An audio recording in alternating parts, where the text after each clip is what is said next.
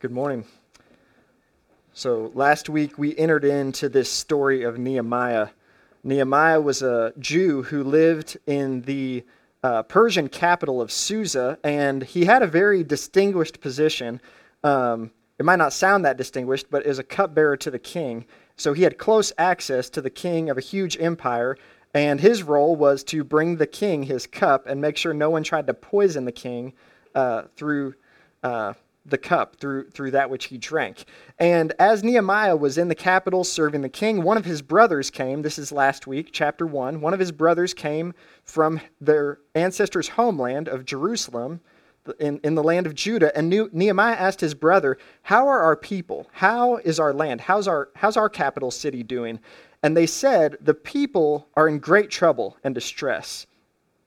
And the walls of our city, they've been broken down, and the gates have been burned with fire." When Nehemiah heard about this, the best way I can describe, you'd have to read chapter 1 to get his full response, but the best way I can summarize it is Nehemiah was absolutely broken. He was broken over the brokenness of his people and of God's people. And we saw that because he wept and he mourned and he fasted for days. He prayed to the God of heaven, and in that prayer, he confessed his guilt. He confessed the guilt of his people, that they were right in receiving this judgment from God. But he also professed faith, that if the people should turn back to God, that God would restore them. And so that sets the stage for today, for our passage today. And so I want just God's word to speak to us first, and just to hear this ongoing story from God's word in Nehemiah chapter 2.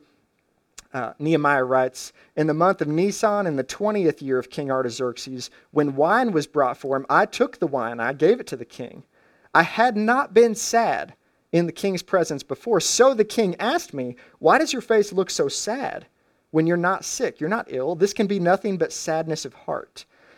I was very much afraid, but I said to the king, 'May the king live forever. Why should my face not look sad when the city where my ancestors are buried lies in ruins and its gates have been destroyed by fire?'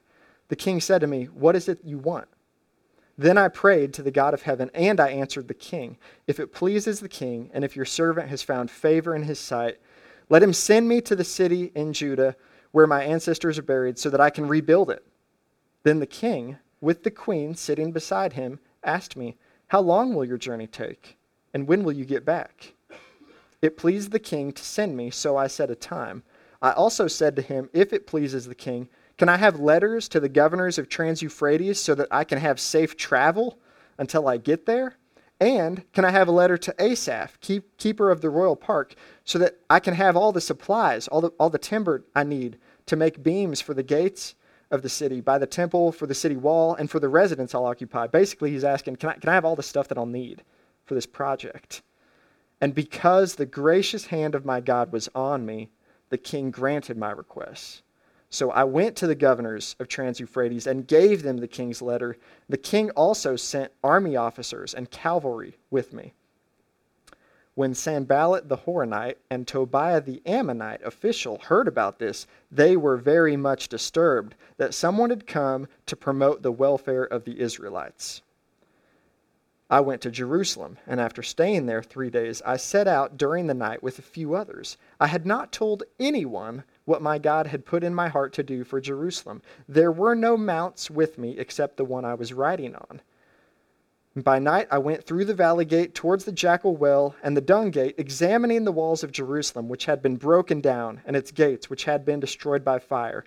Then I moved on toward the Fountain Gate and the King's Pool, but there was not enough room for my mount to get through. So I went up the valley by night, examining the wall. Finally, I turned back and re-entered through the valley gate. The officials did not know where I had gone or what I was doing, because as yet I had said nothing to the Jews or priests or nobles or officials or any others who would be doing the work. Then I said to them, 'You see the trouble we are in. Jerusalem lies in ruins, and its gates have been burned with fire. Come, let us rebuild the wall, and we will no longer be in disgrace.'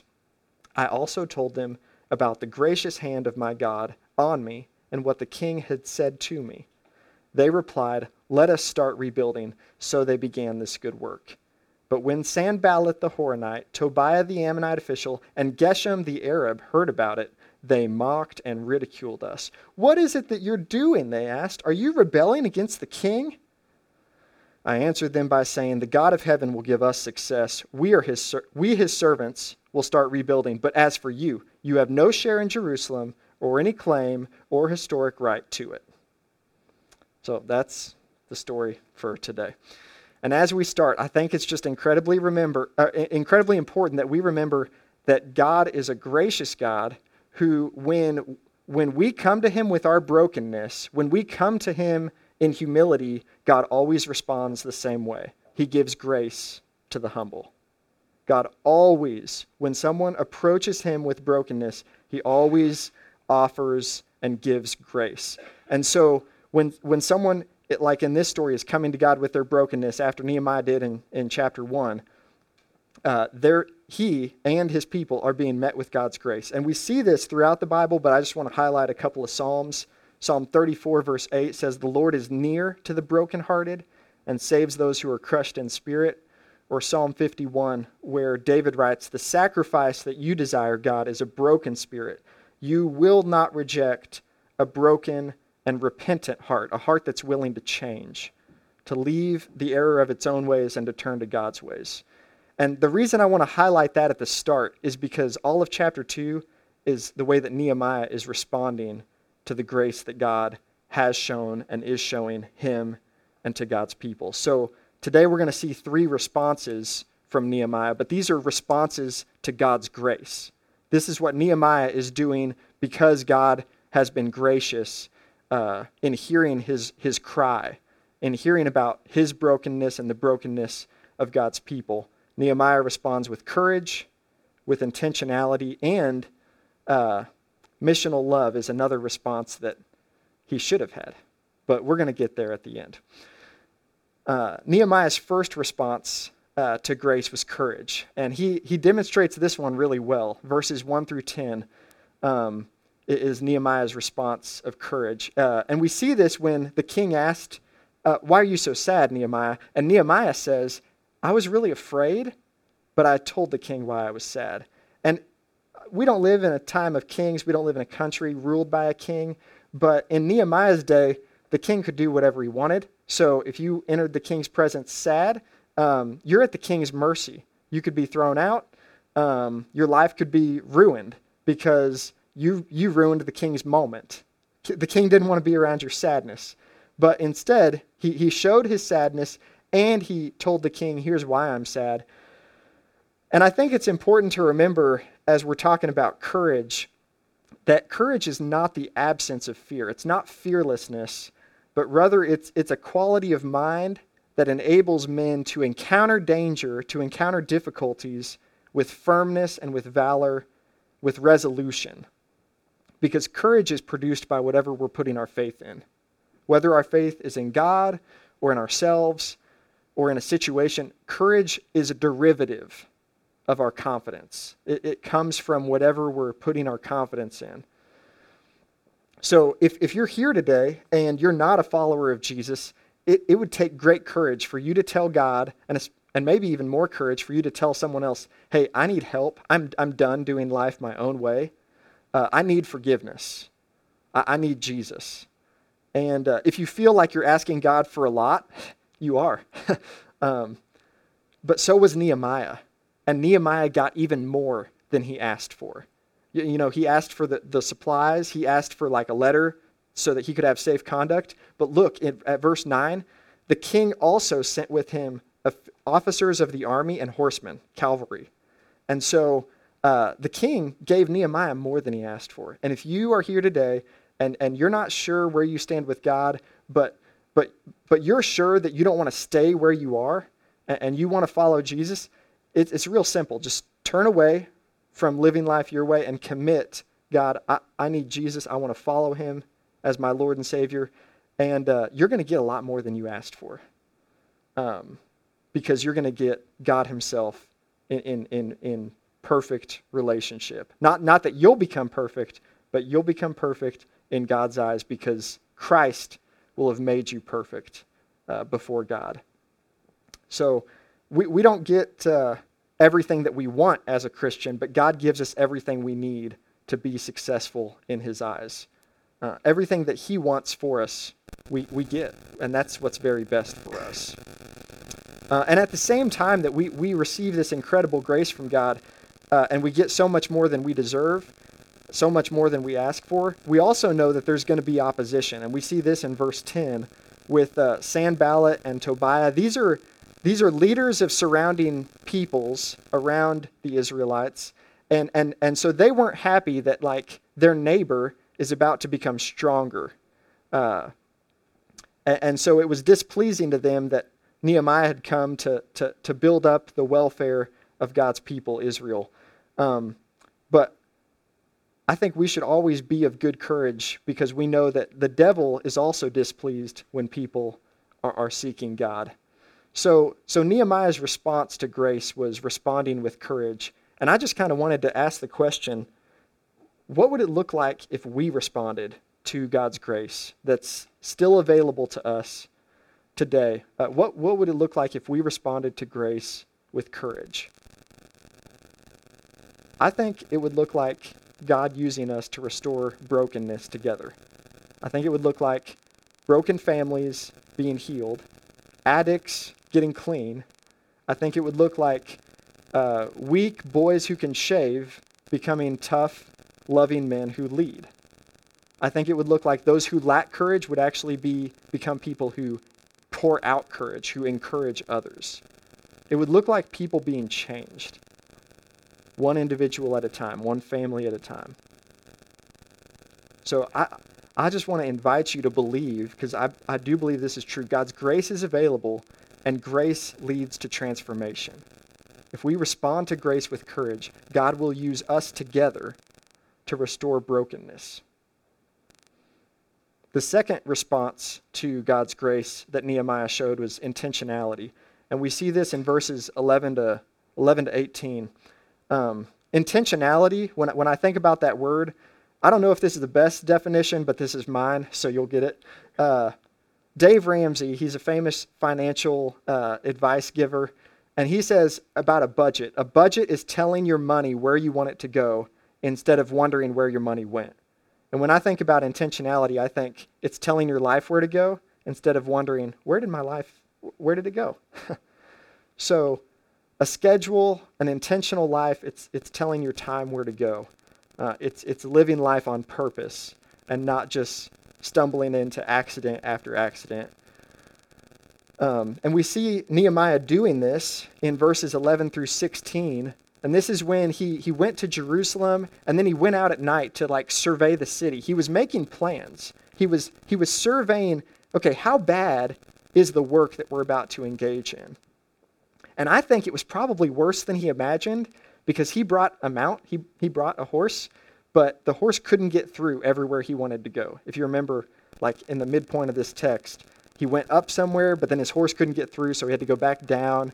And so all that to say, intentionality, I mean, it doesn't mean that your plan keeps you from being overwhelmed or that everything is as you imagine it to go. I just think intentional living is necessary in order to respond to grace appropriately and make the most of the grace that God is offering to us in Christ. And he does this alone with a few people at night to kind of shore up his own conviction, his own resolution, and then he invites other people into an intentional living, an intentional project. And we see this together aspect of intentionality in verses 17 to 18, where he states the problem. Here's the problem. Jerusalem lies in ruins and its gates have been burned. So here's the solution, the plan. Let's rebuild it together and we'll no longer be in disgrace. And oh, by the way, God is behind this because of what he did with the king. He gave me favor in the eyes of the king. And so the people are convinced, hey, let's do this together. And so again, I just want us to think about what would happen if we responded to grace with intentionality. What would happen if instead of saying, yeah, it's awesome that Jesus saved me, that he died on the cross for my sins, that he was resurrected to new life and that he's coming back, so what? So what on my everyday life? So what with how I raise my kids or how I go about my work? But instead we say, no, that grace actually has impact on every area of my life.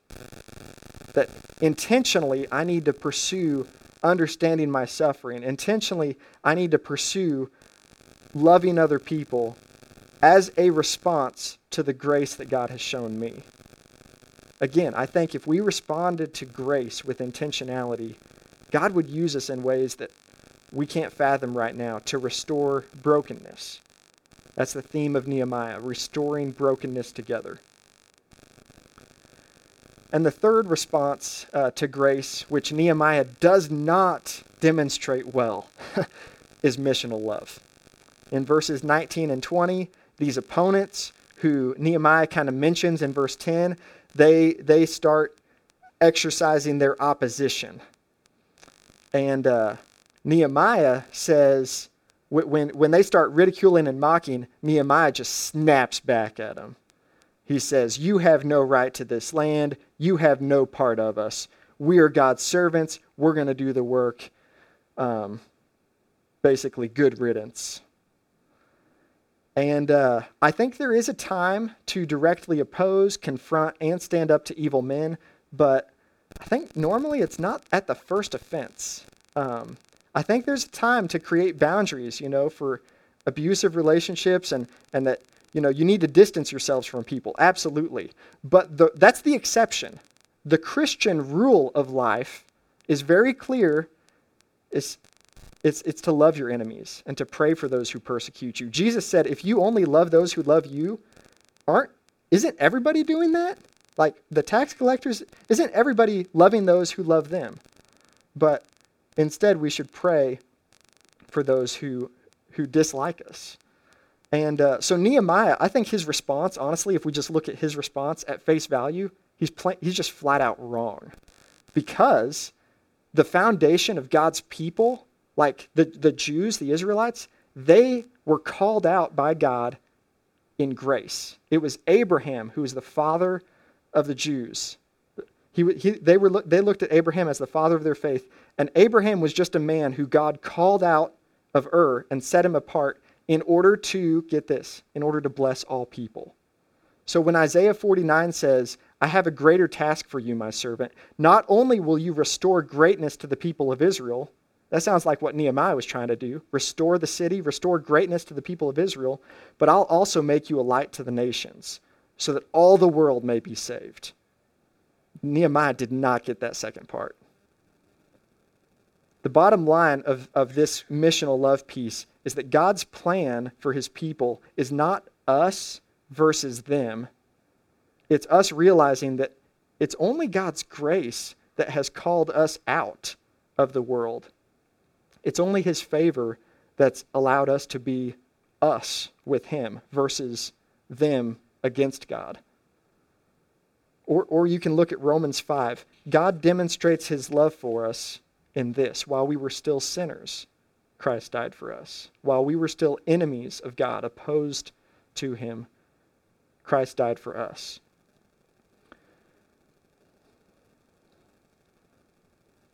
So, in thinking about all this and how we need to respond to grace with courage and intentionality and missional love, I was reminded this week that our vision, it's got to be bigger than like getting the wall back up. Nehemiah's vision, I think, at this point, was a little bit too narrow. His vision was get the wall back up, get the wall back up. But the story of Nehemiah is not over when the wall's back up. So just think about your own life vision. Maybe it's raising your kids really well, or it's developing a business that you can grow, and just kind of put your stamp on. Whatever your life vision is, whatever gets you up in the morning and keeps you going when you're tired, it's got to be more than getting the wall back up. It's got to be more than just being a stay-at-home mom. It's got to be more than just being a businessman or a teacher or a medical professional or enjoying your retirement. Our vision has got to be greater than restoring greatness to ourselves or to our people. It's got to be tied in with God's vision for the world. And this is a hard question to ask, but I think it's the right question. It's, God, what is your vision for my life? And it's got to be more than being a pastor. It's got to be more than being a part of a small group. It's just got to be more. It's got to be about loving God and enjoying Him in all of life. It's got to be about being changed into the likeness of Jesus, no matter where you find yourself in your current life situation. So if our response to grace was missional love, what do you think God would do? How do you think God would move? I believe that God would use us greatly. And it might not seem great, it might not be written about in the history books, but it's so practical to look at our lives and say, what is my response to the grace of God? What is my response to this love that I've been given in Christ? So I just want to encourage you today to remember that God is pouring out grace. Grace is always available to you, whether you feel like you've messed up 1,000 times since yesterday, or whether you feel like, frankly, you're pretty good. We all need grace, and we all need to respond to grace. And I think that courage, intentionality, and missional love are appropriate responses to grace.